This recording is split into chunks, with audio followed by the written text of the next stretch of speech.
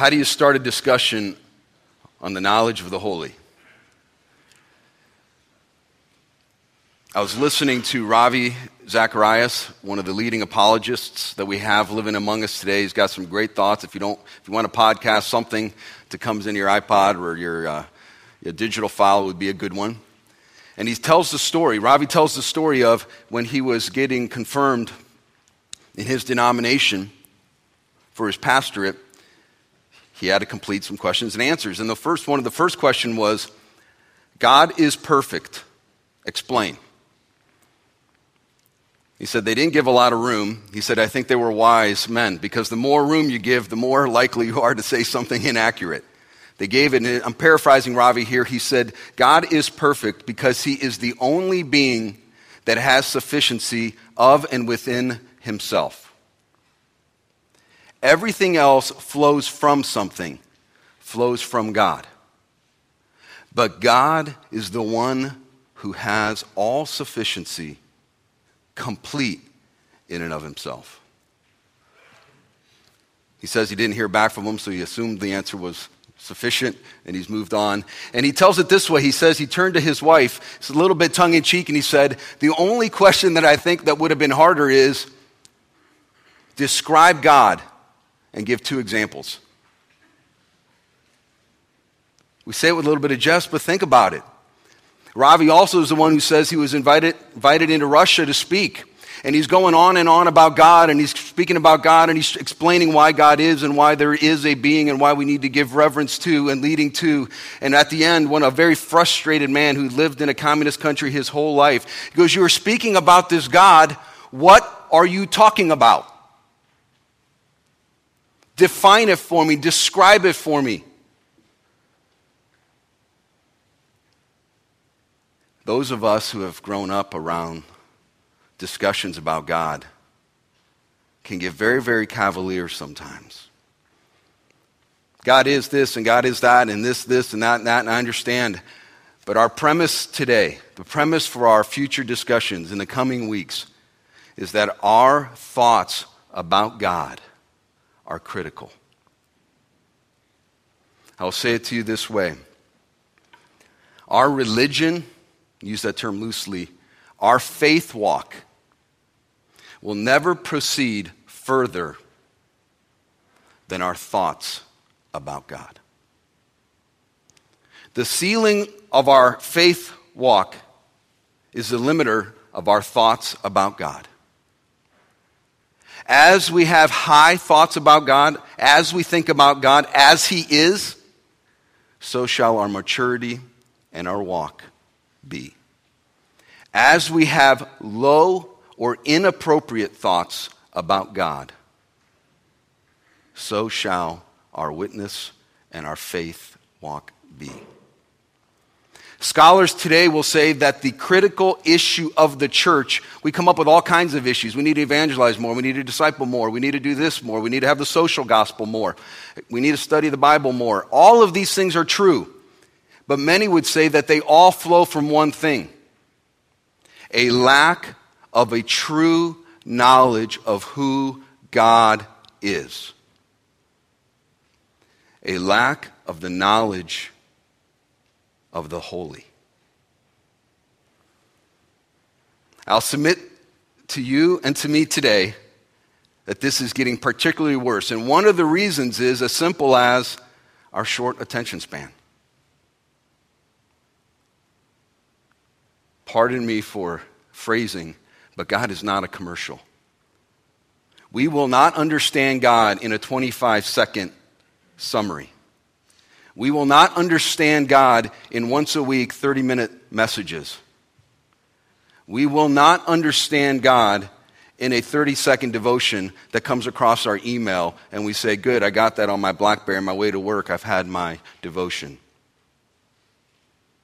We will know something of God. We will be maybe a second closer or one step closer than we were without that, but we will not know him as he can be known. I believe that the church before us a couple hundred years ago, with maybe a little less distractions, a little less opportunity for pleasure, a little less opportunity for all types of activities, had a little more time to study the Word, made more time, and to read wonderful books and thoughts about God. I do like to read. My shelf is full of some that I've read and many that I still have yet to read. I will tell you that many of the thoughts that are in my heart that God has been working on for the last couple months deeply have come obviously from His Word. But I will recommend to you 2 books. The title is borrowed from A.W. Tozer's self-same book, The Knowledge of the Holy. I would highly recommend it. And I brought with me today R.C. Sproul, The Holiness of God. You want to do some good reading? You might need a cup of coffee for a few thoughts, but I would highly recommend it. This is our issue today. The church, the world has the issue of we're trying to explain God and they barely have an attention span. Oh, explain God. Oh, that's your religion. I don't even want to get past it. I don't want to make the effort to get to know the highest thing that the mind conceives. The highest thoughts we can have in life are not about our spouses. They're not about our children. They're not about our churches. They're about God Himself. The greatest use of our mind is the thoughts about God Himself, the one who created the mind. And as we sit here, many of us will have come to a place, all right, let's talk about God. And we may have come to 1 or 2 of His attributes. God is all-powerful. God is loving. God is eternal. Maybe some of us make it to the 3rd one. But that's kind of where we stop. We have a general idea of God. We get a couple of His attributes. And that should be sufficient. Again, the thought to me that has been heavy on my heart is that it is insufficient. God can lead us to a saving grace, I believe, with limited knowledge of Himself. But that saving grace is there to spur us on into the depth and the knowledge of Him as He is.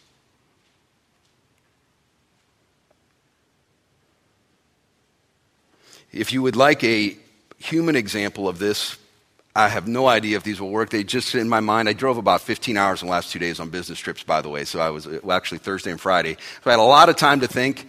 I tried not to write too much while I was driving because I was just kept thinking, these thoughts in my head, why are we not offended personally? Why am I not when God is brought to a low level? I was thinking, I was thinking of my own father. Okay, if somebody came up to me and described my father in terms that were completely unrealistic. If they said, he still lives in Australia. My dad lived in Australia for 7 years. He still lives in Australia. He's an architect. He's about 6'2", and he's got blonde hair. He was born and raised in Germany. None of those things would be bad enough of himself, but I said, that's not my father. That's not who he is. He's a tailor. He lives in America. This is what he is. If someone would say, let's say a public figure. Let's say somebody like Ronald Reagan. Ronald Reagan was an actor from California. That's true. But if that's all we complete, not the man who was president of the United States, not the man who was involved in the Cold War, not the man. We are only given a snippet, and I would say to us, and I hope these examples can work even to a degree, the way we talk about God is saying certain things that are true insofar as they go. But let's tell the story. And we can't tell that we haven't been given. So our descriptions of God, let's look at them. Let's start to understand. And we are going to focus on Isaiah chapter 6, but it's going to take us a moment or two to get there. We need to focus on God's word. We need to focus on who he is and what he tells us of himself. And I've changed my mind. We are going to read Isaiah chapter 6. We won't expound on it for the moment. We will get back to it. But let us read it. Isaiah, a prophet of God, a righteous man in his day, the type of man that we would follow because he had it together. He understood who God was. He was writing. God was using him to write in his canon of Scripture. And here, Isaiah chapter 6, it's interesting to me. It's not chapters 1 through 5. It doesn't start right with this. Isaiah's going along. He's already had a life. And here's where he goes. Follow along with me as we read the first 7 verses. In the year that King Uzziah died, I saw the Lord sitting upon a throne, high and lifted up. And the train of his robe filled the temple. Above him stood the seraphim. Each had 6 wings.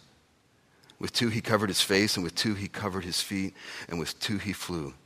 And one called to another and said, Holy, holy, holy is the Lord of hosts. The whole earth is full of his glory. And the foundations of the threshold shook at the voice of him who called, and the house was filled with smoke. And I said, Woe is me, for I am lost. For I am a man of unclean lips, and I dwell in the midst of a people of unclean lips. For my eyes have seen the King, the Lord of hosts. Then one of the seraphim flew to me, having in his hand a burning coal that he had taken with tongs from the altar. And he touched my mouth and said, Behold, this has touched your lips. Your guilt is taken away, and your sin atoned for.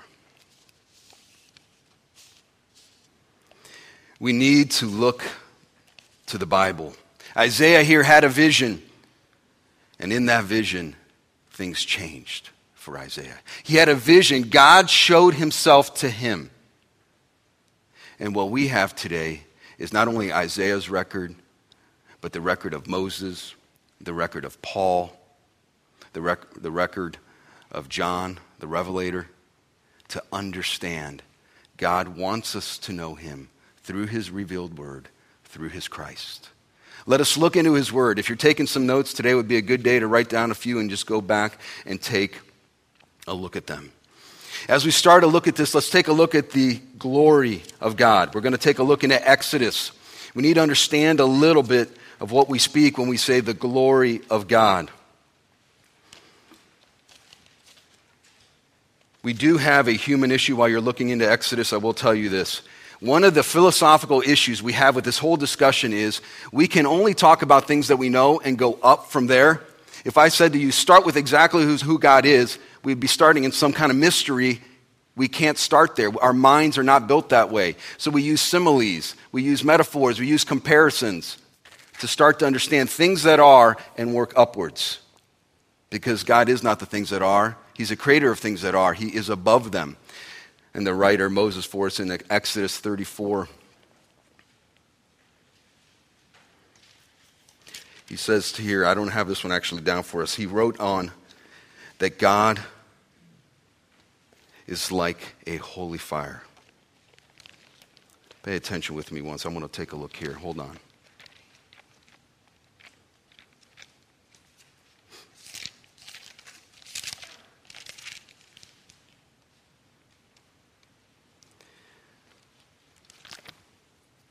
I do not have that reference for you, but that is okay. God has said to himself in Scripture, he said to us that God is like a holy fire. And Moses was comparing God like a fire. Those that find that reference later on in Scripture, you can let me know where it's at. Moses himself asked God to see his glory. Exodus 13, starting in verse 18, follow along. Moses said, Please show me your glory. Moses asking, and here's God's response. And he said, I will make all of my goodness pass before you and will proclaim you before my name, the Lord. And I will be gracious to whom I will be gracious and will show mercy on whom I will show mercy. But he said, You cannot see my face, for man shall not see me and live. And the Lord said, Behold, there is a place by me where you shall stand on the rock. And when my glory passes, I will put you in a cleft of the rock. And I will cover you with my hand until I have passed by. Then I will take away my hand, and you shall see my back, but my face shall not be seen. So let's just take a look at this for a second. Moses is saying, Lord, let me see your glory. Let me have a vision of it. Let me understand it. And God said, okay, all right. But look at all the contingencies he put. There's going to be a rock. There's going to be this cleft of the rock. When I come by, I'm going to put you in this cleft of the rock. So maybe you just have this kind of a faint vision. You're going to just be able to see a little bit. But when I come by, I'm also going to put my hand in front of you. And I'm going to turn around. in a rock, in a cleft of the rock, God's hand in front, to the back, for the one who got closest to God. God's glory, his very essence, would destroy us in our fallen state.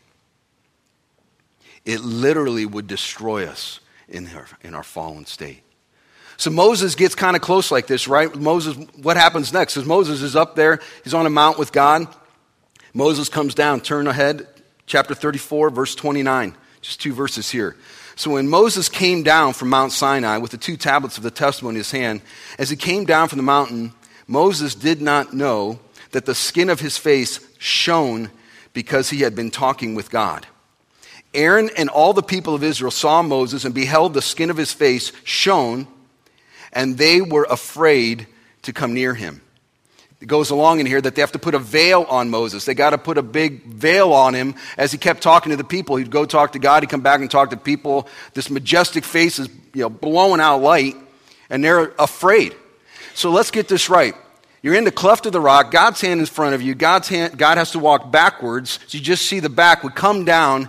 That remnant of God's glory took on the flesh of Moses. Moses goes down to the point where the people are seeing the reflection of God's glory in Moses' face, and they were afraid.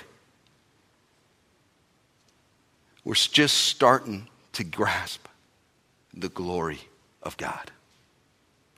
When those of us that would ever come even remotely close to God, that our physical features would change to the point that others would see.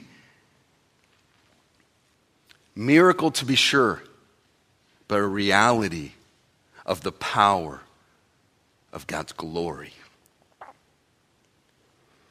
Luke 1:49, the second half says, holy is his name.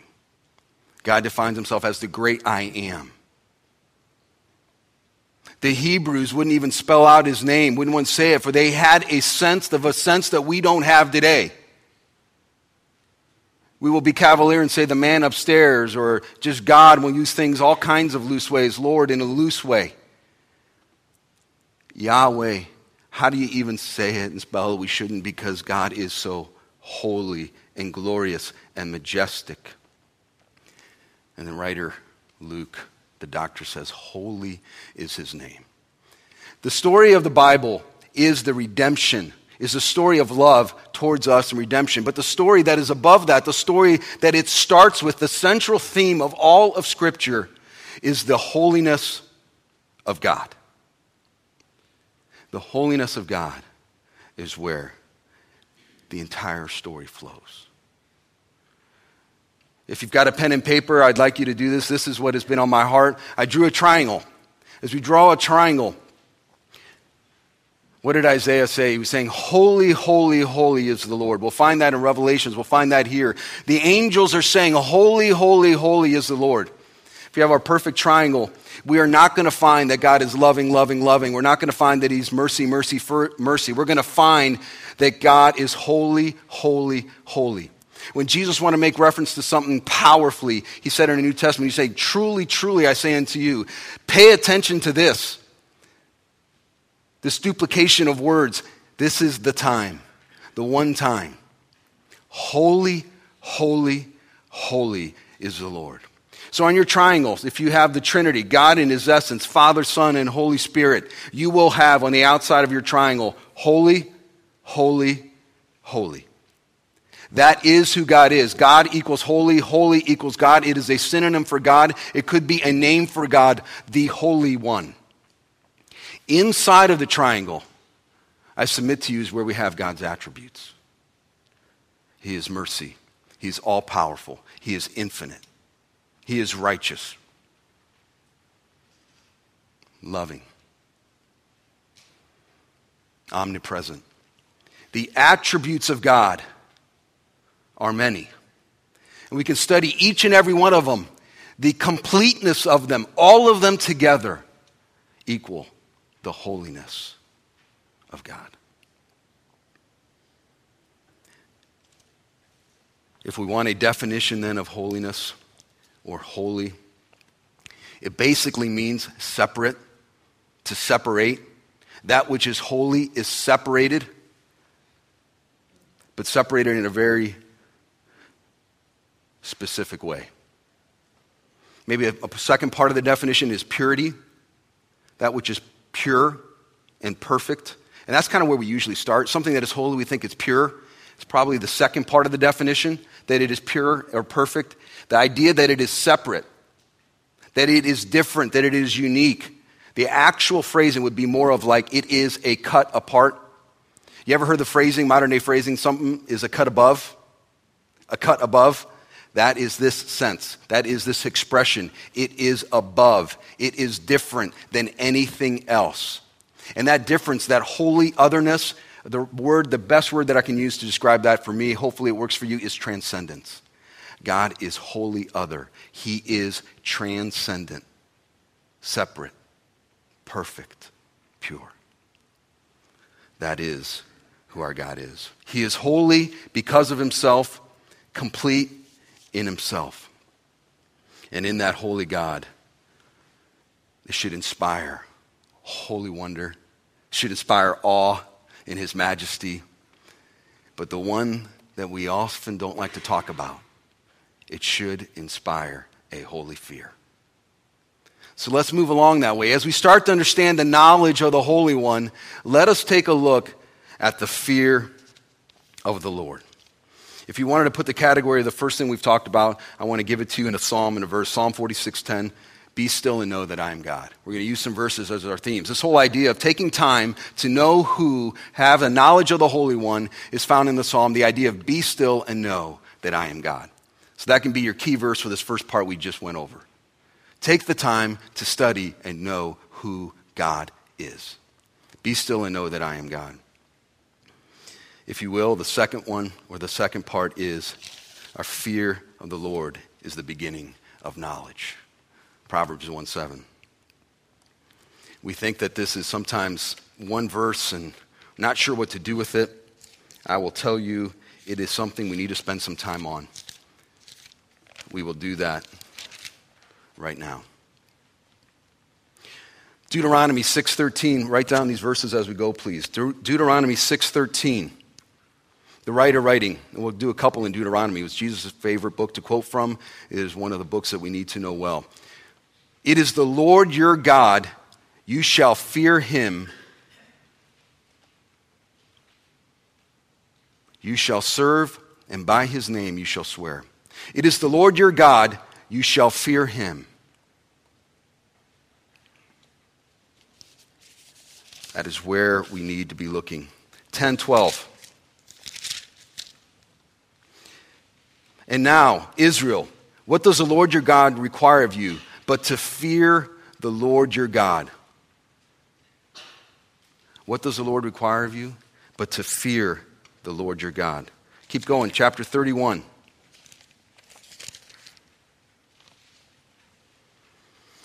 Verse 12, assemble the people, men and women and little ones, and the sojourner within your towns, that they may hear and learn to fear the Lord your God, and be careful to do all the words of his law. And that their children who have not known it may hear and learn to fear the Lord your God. The title of that section of Scripture is the reading of the law. It is telling the people, get the people together, get the holy book out. Why? That the strangers in the town, that the children's in the town. This is the Sunday school. This is it. This is church. Get together, read the book. Why? That they may learn to fear the Lord your God. There's a sense that we respect God and we have a reverence for him. But what it is telling us that it is not completely intuitive. Intuitively, we will fight God. We are fighting God for power. When he reveals himself, we need to read his book that we may learn to fear God. Isaiah 8:13 says it as well. And then the one I've already quoted to us, Proverbs 1:7. The fear of the Lord is the beginning of knowledge. We cannot move forward unless we understand the holiness of God. If we do not have a reverence and a holy fear that can only come from God, we cannot move forward. In the coming weeks, we will talk about God's love. We will talk about his mercy. We will talk about what he does. But God's holiness cannot tolerate sin. God's holiness is perfect. God's holiness cannot tolerate sin. Cannot. Will not. His righteousness, his complete judgment, he will punish evil. He will destroy it. Me as a sinful man, God cannot tolerate.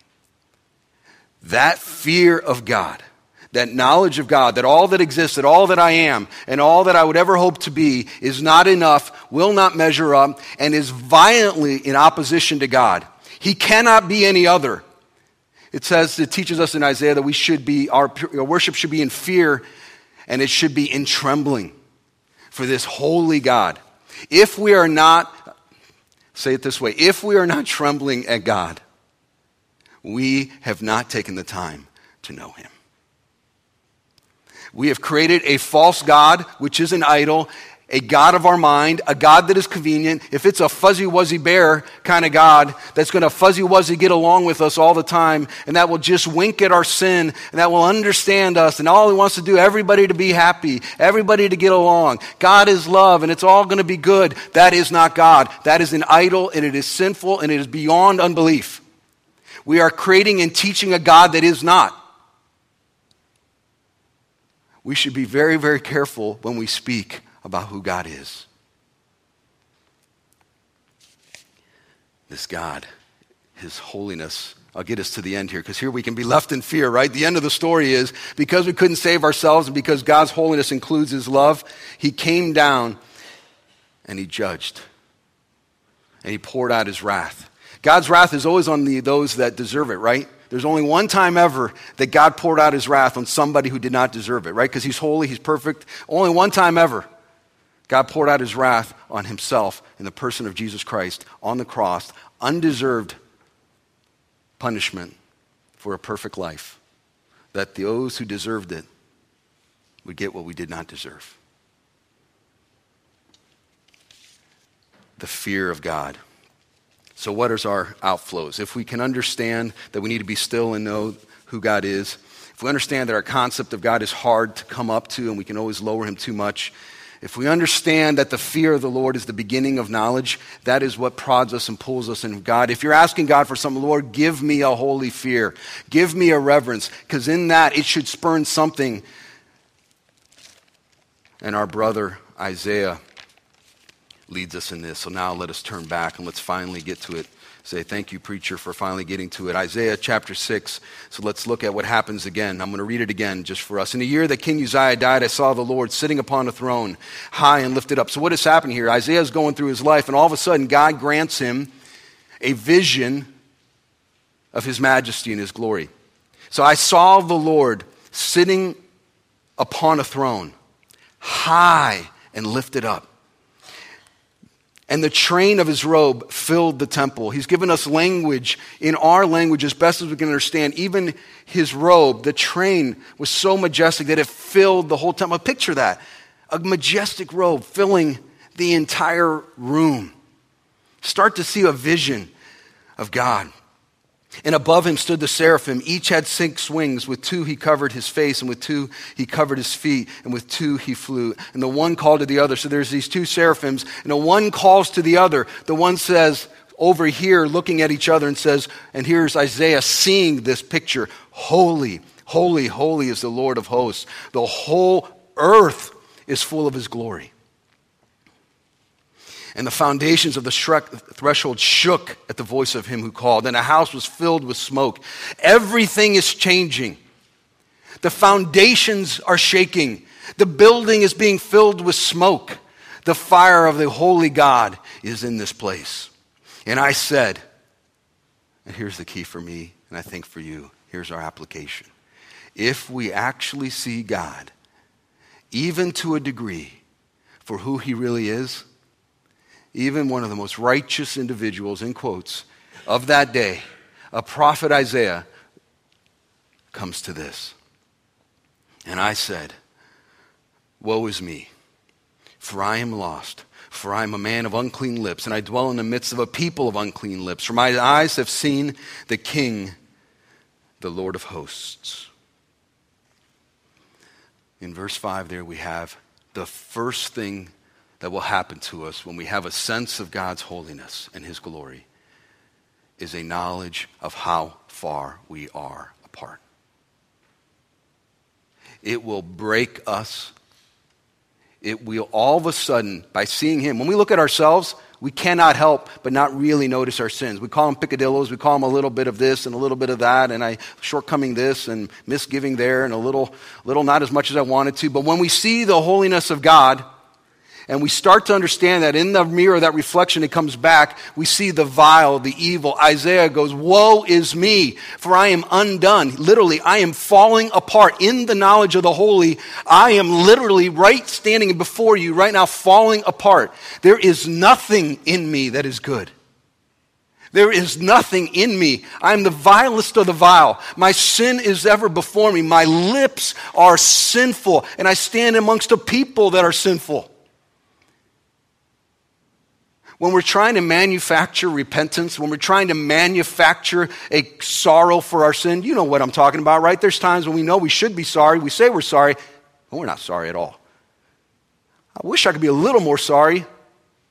We're not sorry because we're looking at ourselves and we're comparing ourselves to other people. Why should I be sorry to them? They're worse than me. We'll never be sorry when we're comparing ourselves here. We are only going to be sorrowful when we're comparing ourselves here. That is the only thing that will break a heart of stone. And make no mistake, that doesn't happen one time when we come to faith.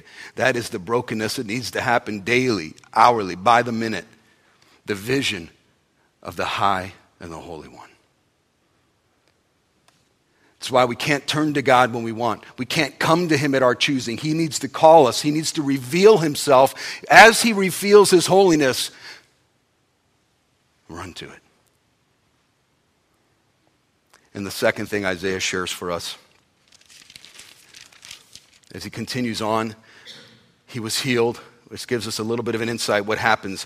God's holiness includes his compassion. And the seraphim came and he touched my mouth and he said, behold, this which has touched your lips, your guilt is taken away and your sin is atoned for. God has a remedy, and the remedy is him himself again. He who is able to convict and create sorrow and create a certain knowledge of how far we are from the Holy One, how much sin we really have, is also able to repair. Through pain, the lips had to be seared and burned. There's going to be anguish in the reparation. And then Isaiah does what? Look at verse 8. And this is not accidental, my friends. He moves on. Isaiah 6, verse 8. And I heard the voice of the Lord saying, whom shall I send?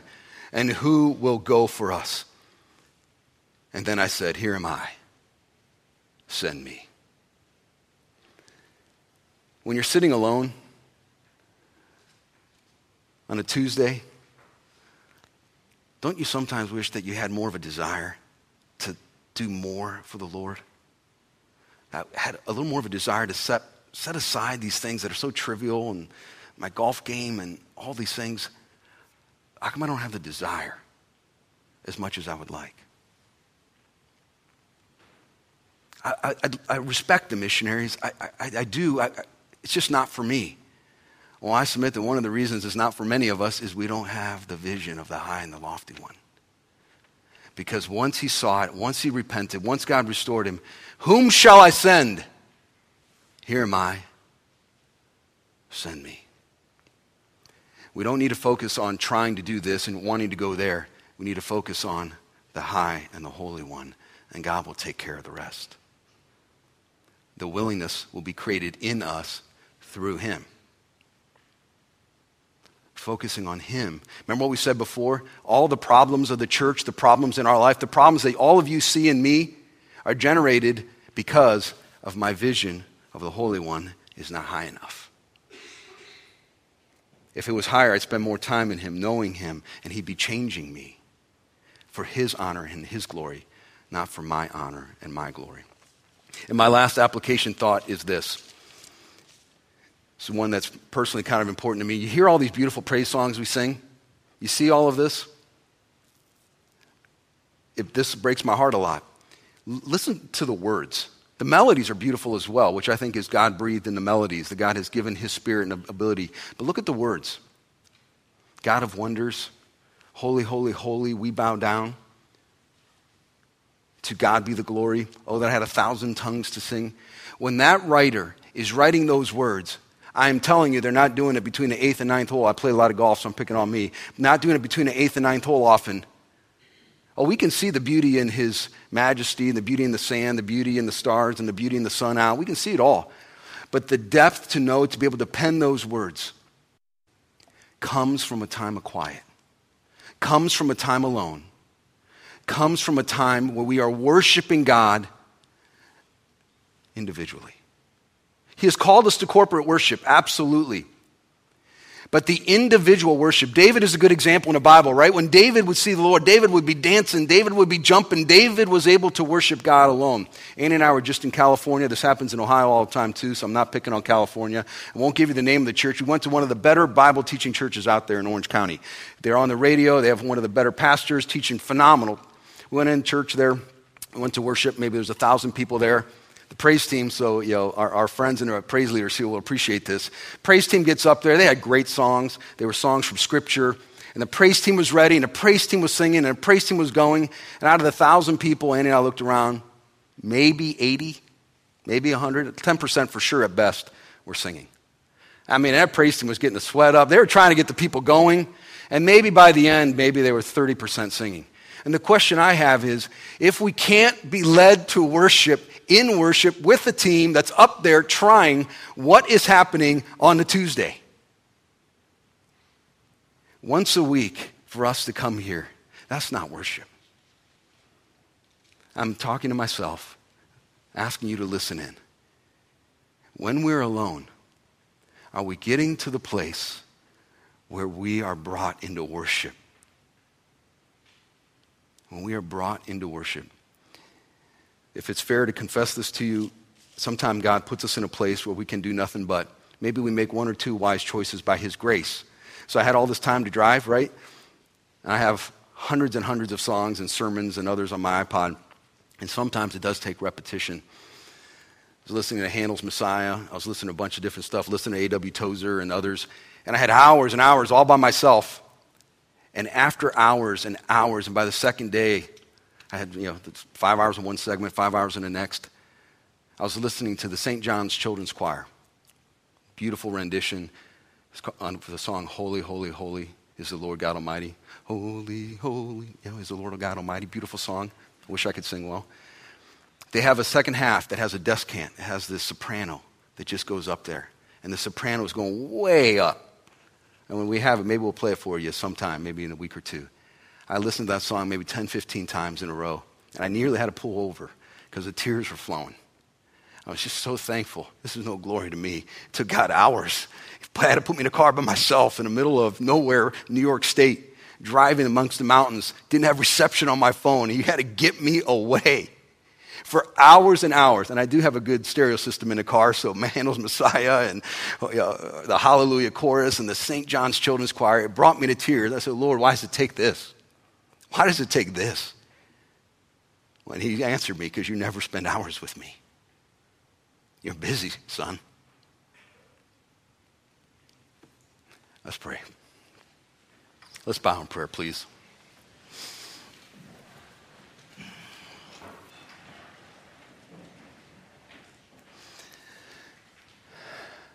Father God, if we confess anything this morning, we confess that you are holy.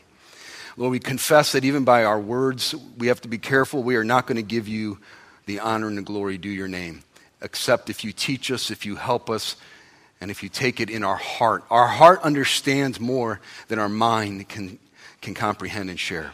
So we speak to you, Lord, now from our heart, that we get the sense that you are holy, that you are transcendent, and we give you honor and glory. And Lord, help us be a people. Move us now into repentance.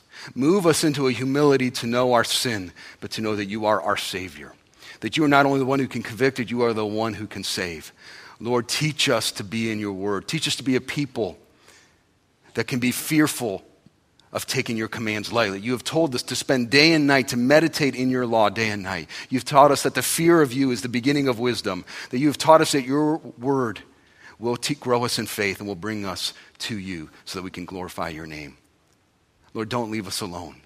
Grab us, grab a hold of us, pull us towards you. And I pray for every person here, Lord, grant us the wisdom and the strength to follow you, to get rid of the unimportant, and to spend time in prayer with you in your word.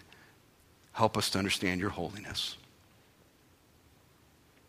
Help us to praise your name, that others may see and that can understand the God that we serve is worth serving, and that many others will come to faith in this community for your glory. We pray this, Lord, humbly, and we pray it in your name. Amen.